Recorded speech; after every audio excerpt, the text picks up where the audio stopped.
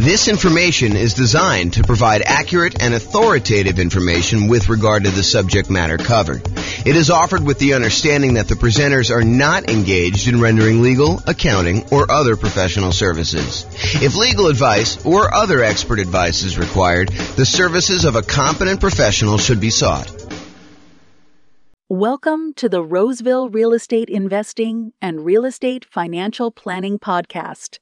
Learn all about investing in real estate in Roseville, California, with a combination of real estate financial planning and modeling with numbers specific to Roseville, plus syndicated, more generalized recordings of live and pre-recorded real estate investing classes, not all of them specific to Roseville. Be sure to stay tuned after the podcast for a message from our sponsors. Well, good morning and welcome, everyone. I am your host, James Orr, and we have a very special class today, a class that is pretty popular, I think, with most real estate investors, especially real estate investors just getting started. And that is all of the low down payment financing options that are available for real estate investors. So that's what we're going to be going over today. Let's get started. So low down financing options. I think a lot of folks come in, a lot of real estate investing folks come in thinking, I need to have 20% or 25% down in order to be able to buy these rental properties. And that's not quite true. While it is true, you probably will need more of a down payment if you're going to buy non-owner occupant investment properties, properties that you're not going to move into. There are a lot of real estate investors that are choosing to buy properties using low down financing options in order to be able to do strategies like nomad or house hacking or things of that nature, or even buying properties like a duplex, triplex, or a fourplex, where you can move into one of the units and rent out the other units. So all of those options have low down payment financing options available. And a lot of, especially newer real estate investors, are going to probably gravitate or opt to do those types of strategies. So let's go over like all the different options you have if you're looking for low down payment financing options. And in the previous class, we covered all of the nothing down, the no down payment financing options. Now we're moving to the low down payment ones. And eventually, as you might have guessed, we will go over all of the traditional financing options available for real estate investors. Okay, so let's go over the big list, kind of like big picture groups of all these different loans. And then we'll drill down into a couple of very specific loan programs, and I'll go into some detail on those. So as we discussed in previous classes, the entire creative financing family of options are probably low down financing options. It's possible you could find some of the creative financing options where you can do one with nothing down. For example, you go negotiate with the seller and you get the seller to agree to a nothing down owner carry or nothing down seller financing type of deal. However, I think you're much more likely to run into sellers where they're like, look, I'm willing to do some owner financing, but I need a little bit of money to do XYZ, or I need a little bit of money in order to feel secure in the deal, or whatever you're doing. They may require or negotiate from their position a small down payment. And by small down payment, there's no specific number. So it's not like low down starts at 5% or low down starts at 15%. In my mind, I consider anything less than probably 20% to be low down. Although there is a 15% down non-owner occupant loan program available. And so maybe I should kind of move it back to about 15%. Anything less than 15% down is considered low down, but I digress. Okay, so all the creative financing options, and I'll go over a quick list of what those are here on the next slide, but anything like owner financing, wrap financing, loan assumption, subject to, agreement for deed, the old rent-to-own family of lease option, lease purchase, all of those I would consider to be kind of low down financing options that are available. And you should be able to negotiate a low down payment option there. And in some cases, probably even nothing down. So that's the whole creative financing thing. So private money is the next group of low down financing options. And again, this one could very well be nothing down as well. Private money, in my mind, is slightly different than hard money. Hard money are loans that people in the business of making commercial real estate loans are doing. So someone who is in the business of loaning private individuals or LLCs money in order to be able to go buy properties. Most of the time it's for buying fixed out properties, although there are some hard money lenders that will do like acquisition financing, especially if you're doing some type of like BRRRR strategy or something like that, although that's sort of fixed up as well. But the hard money guys are the guys in the business of doing loans like that. Private money are people that are not typically in the business of making real estate loans, but you happen to know somebody, you have a personal relationship with them, and you ask them to make a loan for you. The most common example I like to use is you're at Thanksgiving dinner and you talking to grandma about what you've been up to, and you tell grandma that you're investing in real estate right now and that you're borrowing this money from a hard money lender, and they're charging you whatever it is, 12, 13, 14, 15, 16, 17, 18, 19, 20% and a couple points in order to do the loan. And grandma's like, I've got $1 million in CDs and I'm only getting 2%. Why don't I loan you the money to do your real estate deals? And you could pay me, 3, 4, 5, 6, 7%, whatever it is that you negotiate with grandma. And grandma wins because she's getting a higher interest rate than she's getting on her CDs. You win because you're no longer paying hard money loans and you're also helping to support grandma. So the thought is you go to a private individual, someone that you have a relationship with, and you ask them if they're interested in making usually secured loans on real estate. It doesn't have to be secured. You can do whatever you want. You can structure this in a number of different ways, but that's typically how private money works. So when you're doing that, when you're talking to grandma or your uncle or your best friend or a business associate from work, or that has got some money in CDs or whatever that they're considering as an alternative investment, then you can go to them and talk to them about what the options are for your particular deal. And I think in a lot of cases, you will be able to negotiate either a low down payment or in some cases, nothing down on those. And again, this is all based primarily on you negotiating. Of course, the quality of the deal obviously helps. I shouldn't say that. Sometimes it's not the quality of the deal at all. It's the relationship. It's the trust you have with that person. But in a lot of cases, the quality of the deal is going to help on those as well. So basically, it's based on your ability to negotiate as to whether or not the private money deal will be nothing down or low down payment, or maybe they want 50% down. And then in those cases, maybe you decide to use them or maybe you decide not to use them. Okay, and so we talked about private money. Hard money is the other option. Again, these are people that are in the business. It's very likely you'll be able to negotiate a low down payment option from a hard money lender. A lot of times they want you to have a little bit of skin in the game, although there are definitely some that are willing to do stuff with nothing down if the deal is strong enough in most cases. So if the deal is really, really good, a lot of times you can negotiate nothing down in the deal. However, in a lot of cases with hard money lenders, they're going to want to see a down payment. They're going to want to see you have something invested in the deal so that they know that you're likely to kind of complete the project. And these tend to be the private money ones. They could be, you owner occupying a property, or someone going and buying a commercial property, doing a fix and flip, something that they're not going to move into. However, with hard money, they're usually going to exclude any owner occupant type properties that you personally would be moving into. It's okay if you have a tenant move in, but they usually don't want to get involved in the laws related to making consumer loans for an owner occupant. And so they will typically try to avoid those. You may find one that is willing to make an exception, or one that doesn't know about this, or one that doesn't care. But I think a lot of hard money lenders are going to avoid trying to make owner occupant loans for that reason. Okay, so did we cover hard money loans? Very likely to be able to negotiate low down payment. In some cases, nothing down based on the quality of the deal. I think we talked about that. When we talked about private money, it still applies to hard money, typically commercial properties. So it's not typically good for house hackers or nomads. And for those that don't know, some people just kind of jump in the middle, and this may be the first class they're listened to. House hackers are people that are buying properties where they are renting out part of the property that they're living in. The most common example is someone buys a duplex. They live in one of the units and they rent out the other unit. But it could be you buy a single family home and you rent out different bedrooms, as another example of house hacking. Nomading is different. Nomading is when you buy a property as an owner occupant. You get owner occupant financing, usually with nothing down, 3.5% down, 5% down, 3% down, something like that, where you move into the property. It is a requirement of the lender that you move into the property. If you don't move into the property, it's considered loan fraud, and it's a big deal. Don't do loan fraud. So you put 5% down as an example. You move into the property. You live there for a year. The year is a requirement of the lender. When you go and get the loan, they're going to have you sign a piece of paper that says you're agreeing to occupy the property for at least a year. So by signing that document, if you don't stay there a year, that's loan fraud. It's called occupancy fraud. So don't do that. So you live there for a year, but once the year is up, you can take the property and you can then convert it to a rental property, move out, put tenants in the property, and continue the process of buying your next property, probably with 3%, 5%, 3.5% down.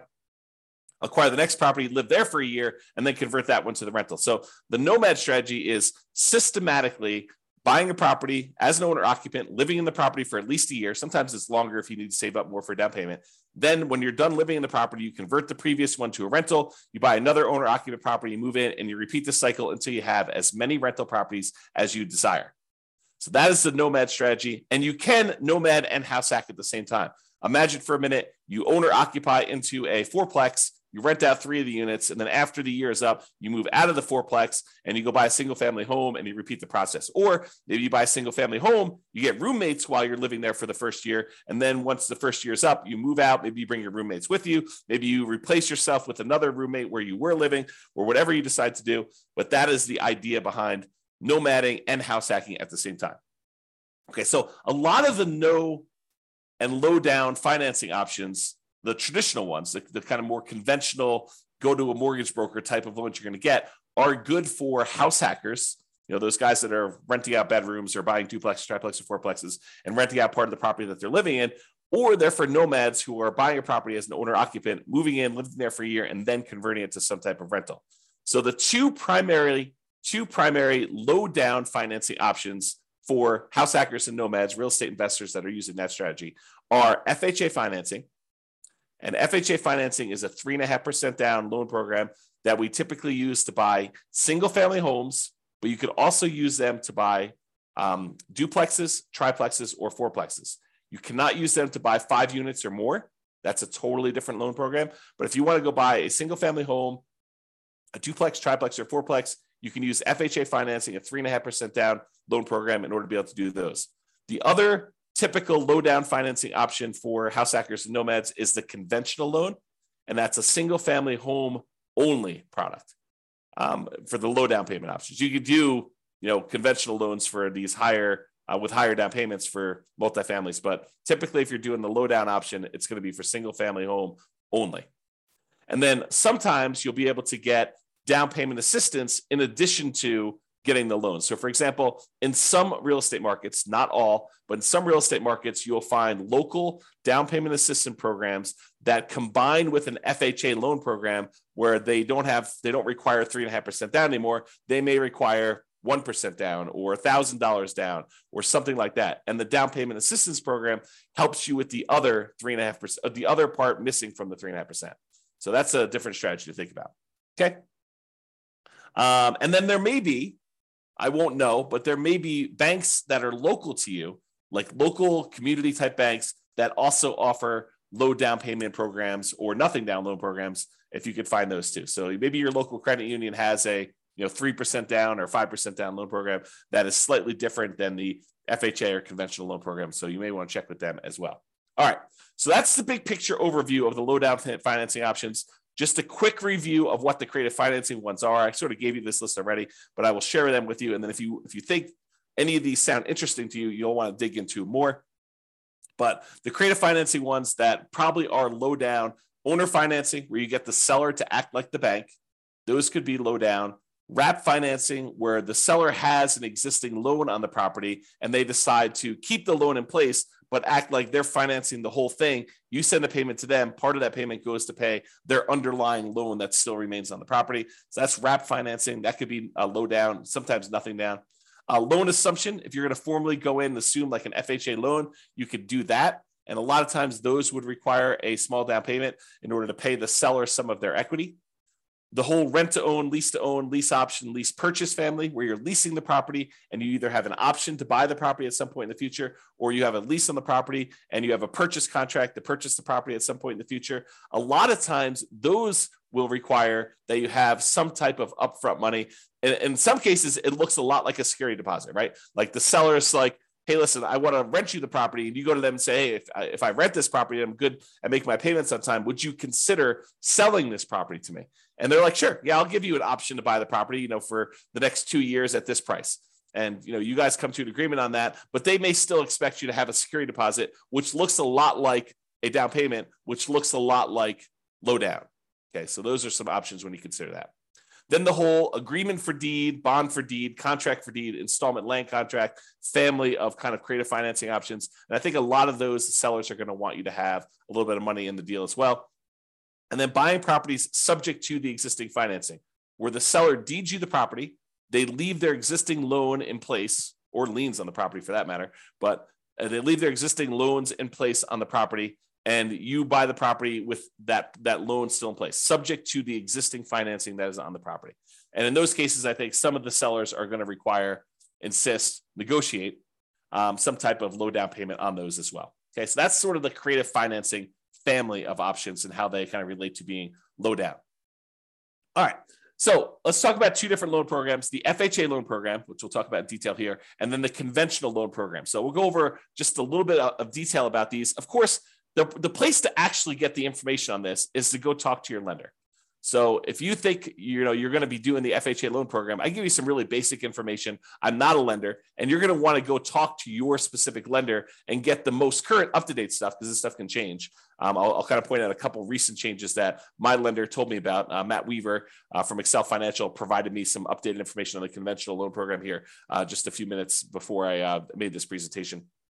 So you can kind of see, though, that you want to talk to your lender and make sure that nothing has changed and get the most up-to-date stuff. And maybe you fall into one of the more unusual exception situations, which I'm probably not going to cover here. I'm not going to go over all the different things. You can go online, you can download the requirements for these loans, or you can call your lender, which is a lot easier, and just talk to your lender about the specifics. All right, so the FHA loan, Federal Housing Administration loan, FHA, it is what I would refer to as nomad approved. I like these loans for nomads who own properties, especially if you're a nomad buying a duplex, triplex, or fourplex. Of course, you can do house hacking with this as well. So it's usually 3.5% down. You can put more down. The terms of the loan will probably improve if you put more down. The PMI may change when the PMI falls off. May change. So the 3.5% down is the minimum you can do. And a lot of folks are going to choose to do the minimum in this particular case. So 3.5% down for an FHA loan. It is usually a fixed rate loan with private mortgage insurance, what FHA loans call mortgage insurance premium, MIP. So PMI is private mortgage insurance. It's insurance that you pay to protect the lender in case you default. So the lender really says, look, I'd prefer it if you put 20% down. But you say, look, I don't want to put 20% down. They're like, okay, well, I would be still willing to make you the loan if you put less than 20% down, but I need to feel protected. Usually I feel protected when you put 20% down. That way, if you decide not to make payments and you default and I have to foreclose, then I'm likely to get all my money back. But if you only want to put 3.5% down, then if you default and you don't make your payments anymore, I might be forced to foreclose on you, excuse me, and I might actually have to take a loss on the property. I'm going to put myself on mute for a second and cough to clear my throat. 1 second. Okay, I'm back. And I'll take a sip of water as well. So the lender says, usually I'd like you to have 20% down. In this case, you don't want to put 20% down. You only want to put 3.5% down. So I'm willing to still make you the loan. But what I want you to do, I want you to pay this third party, this insurance company that will insure me in case you default and I have to foreclose and I don't get all my money back. And so you're paying for an insurance policy because you chose not to put 20% down to protect the lender who would have preferred you to put 20% down. But since you didn't, they're willing to make you the loan as long as you have insurance that protects them in case you default and they have to foreclose. That's what PMI is. And so in this case, the mortgage insurance premium that comes with FHA loans, it's a little bit different than the typical mortgage insurance, the private mortgage insurance that you get with conventional financing. What's different is when you put 3.5% down, the mortgage insurance premium never goes away. With conventional financing, a lot of times when you get below 80% loan to value, that mortgage insurance payment that you're making each month would go away. So once you get to a certain point where the lender now feels protected and they no longer need the insurance, you no longer need that, make that payment. With FHA, that doesn't happen. With FHA, the mortgage insurance premium remains there for the life of the loan. So in order to get rid of it, you'd either need to sell the property or change the financing you have on the property, either pay off the loan completely or refinance out into a different loan product completely. Okay. So usually with FHA, 3.5% down, they're going to require some type of PMI on the loan, and it can't be canceled. You must refi the loan to get rid of it or sell the property or pay it off in order to get rid of PMI. Usually it's 640 plus credit scores. However, there are some exceptions for FHA that you can go down to 580 in some cases. So this tends to be the loan product that if a client's got some credit challenges, the lender's probably going to suggest, because it tends to be the loan product you can get where the interest rate doesn't get impacted by low credit scores. Although maybe that's changed, you go check with your lender, but that's my understanding. If you happen to have had a bankruptcy, it's a 2-year waiting period since your bankruptcy filing in order for you to get an FHA loan. If you've had a foreclosure, it's typically a 3-year waiting period for you to be able to get an FHA loan. So if you've had a bankruptcy and or foreclosure, realize that you're going to be waiting either 2 or 3 years, depending on which one was and kind of the later of those dates, if you kind of think about it that way. If you're like, hey, James, does this start when I file my bankruptcy, or my bankruptcy is kind of discharged, or when it goes to court or anything like that? I don't know the answer. Go talk to your lender and find out exactly when that happens. Okay.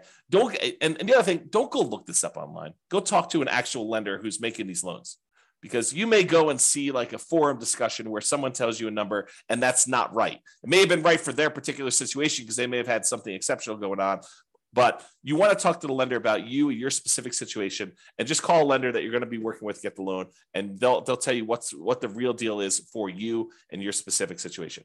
Okay. So we talked about bankruptcy, foreclosure, we talked about credit scores. For FHA loans, you must owner occupy the property. You must move into the property. You must live there. So if you're getting a single family home, you got to move into the property. If you're getting a duplex, triplex, or fourplex, you need to move into one of the units. So you could buy a duplex and move into one side and rent out the other. You can move into a triplex, move into one side and rent out the other 2 units. You can do a fourplex, do the same thing. Okay. They do have maximum loan amounts by county. So realize you may be limited in the most you can go to with FHA financing with these maximum loan amounts. You can typically only have one FHA loan at a time. There are exceptions to this. For example, I think if you inherit a property and your parents or whatever it was, whoever is passing the property onto you, if they had an FHA loan, you can have 2 in place at the same time in that particular case. You could also, my understanding is, if you move to a different city and the distance is more than, I don't know, whatever it is, I'm going to make it up, but go check with the lender, 100 miles. If you move 100 miles away, you can get another FHA loan in a new city.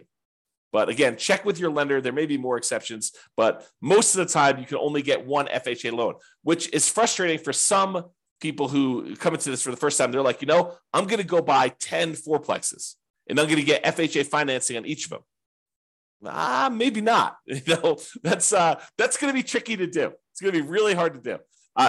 Is it possible? Maybe. I mean, maybe if you hit all the exceptions and you move 100 miles away and you buy another fourplex, and you move 100 miles away again, buy another fourplex, and maybe you get married and your spouse has a couple and they did the same thing, or who knows, right? Like, could you get 10 fourplexes with FHA loans? Maybe, but I would not plan on it. Usually we plan on doing one because that's usually the limit. There is a version of the FHA loan that allows you to finance repair costs. So if you're buying a property, you're trying to do like a BRRRR strategy, although it's not exactly a BRRRR strategy because you're borrowing the money up front, but sometimes that strategy where you're going into a property that needs work and you are looking to borrow the money to do the repairs. Like you found a property, but it's just really a wreck.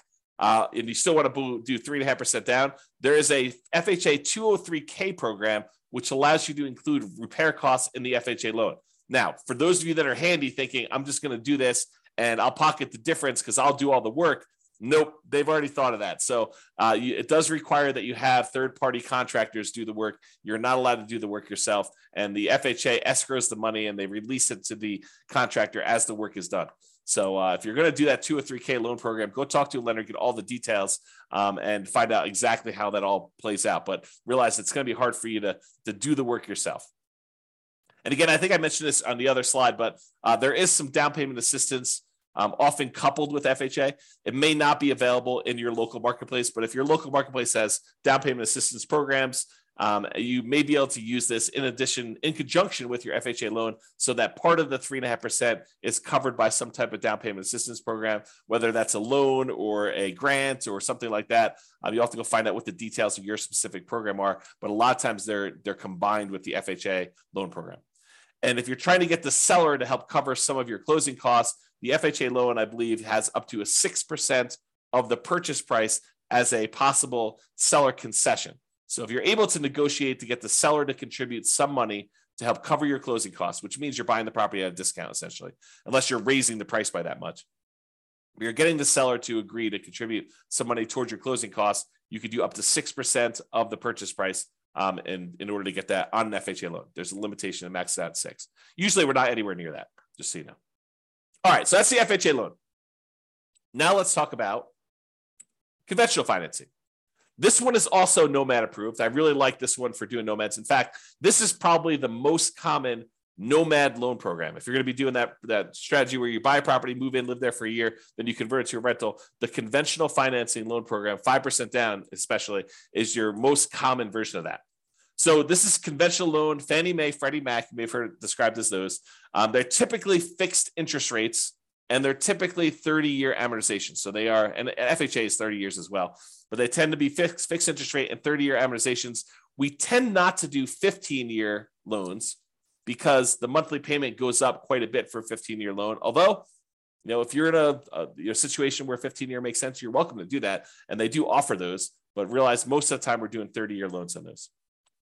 For conventional financing, typically it's 740 plus credit score for the best interest rates. You may be able to do some lower. There's probably some mitigating factors, and they may do hit on some other things based on that. But usually 740 credit scores get you the best interest rates. For owner occupants, which is what we're talking about doing here, it could be as low as 3% down, but most commonly we're doing 5% down. And in both those cases, there's going to be some type of private mortgage insurance because you're putting less than 20% down. Okay, that private mortgage insurance is typically whenever you put less than 20% down on a property. The 3% down one is called the Home Ready or Home Possible loan. Primarily, it's for first-time home buyers. So you can't use that repeatedly. It's my understanding, but go check with your lender, see if you can use it more than once. Most of the time, you're going to be doing the 5% down with these types of loans. And usually the 3% down is a little bit uglier interest rate. It may be worthwhile for you to save up extra in order to get that extra 2%. It may make it a much better loan, a little bit better cash flow for you. It might be worthwhile doing that.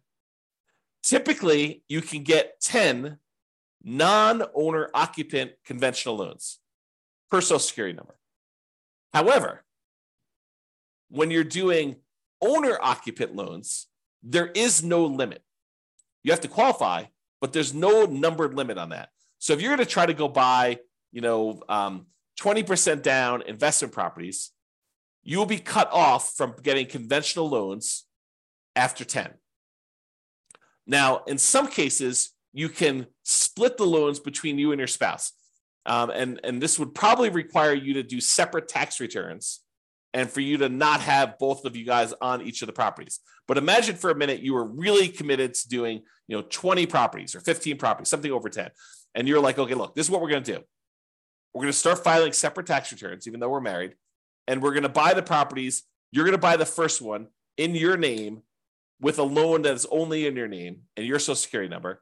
And then I'm going to buy the next one in my name with my Social Security number. And we're going to kind of alternate back and forth until we get to 20. By doing it that way, you could technically do 10 each non-owner occupant conventional loans by splitting between the spouses. And so you'll need to do some work, talk to a lender, do some loan planning with your lender to do this. Most of the time, people are not willing to go to that extreme. But there you go. There is no limit for the owner occupant ones. So if you have, 10 properties already and you're trying to do your next property as an owner occupant, you're not limited by that one. So you could do an 11th conventional loan as long as you're moving into the property to do that. So if you're trying to do the Nomad strategy, you can go beyond 10. But if you're trying to do, buying non-owner occupant properties, you're probably going to be cut off at the 10 number per Social Security number. Typically add 5% down payment for multifamily. I've got a little slide here coming up with the down payment amounts. 2 to 4 units is the multifamily one. For Fannie, you could do cash out refinances up to 4 finance 1 to 4 unit properties. For Freddie, it's up to 6. This rule may change. I knew this rule existed at one point. I'm not sure if it's still current, so check with your lender to do that. Both of the things, rate and term refis up to 10 finance 1 to 4 unit properties. So Nomads, be careful. If you think, hey, look, I'm going to do this Nomad strategy and I'm going to acquire a bunch of equity in properties, and then I'm going to try to do some type of cash out refinance to fund acquiring new properties, realize that's a tricky strategy to accomplish. Because when you're doing these nomad strategies, you're putting usually 3% or more commonly 5% down. It takes a while for you to get to the point where you get at least 20% of equity so that you could do the refi, and then enough equity where it's worth doing that refi, because now you're going to go and try to do a refinance, take the loan that you have that was an owner-occupant loan, presumably at a better interest rate because it was owner-occupant, and now you're going to try to do a cash-out refinance, take the hit on the interest rate, and you're only going to get a certain amount of money out there. I don't know. That seems like an expensive way to access that equity, in my opinion. So be super careful about this. Really think through that strategy if that's a strategy you are going to do. It's not like an automatic no. It's just much trickier than I think folks realize. You may want to discuss or consider minimizing your interest rates as you acquire while you can if you're going above refi thresholds and not able to do cash out refinance in the future. This is the case where it might be better for you to buy down your interest rate when you're doing a nomad strategy and you're already getting an owner-occupant, a little bit lower interest rate, and you're probably not going to be able to access that money with cash-out refinances for a long time. So it might be better for you to actually buy down the rate and get a really good rate knowing that you're going to keep that loan for a very long time anyway. And I think Matt told me this. I think you could do a rate and term refinance immediately after closing. So if you're trying to do some type of buy a property and then do a refinance to get better rates in terms like right after closing, you can do that. Like if rates drop a lot from what you've locked, but there is a 12-month waiting period, which is up from 6 months before on doing any type of cash out. So this is going to really impact those that are trying to do the BRRRR strategy, where you're buying a property and then you're planning on doing some type of cash out refinance in order to pull some of your repair money or some of the money out when you bought the deal significantly below market. Now you've got to wait 12 months instead of waiting 6 months. So a little bit longer delay, slows you down a little bit, kind of makes it a little bit harder to BRRRR. Between conventional financing, there is a seller concession range, depending on how much you're putting down, between 2% and 9%.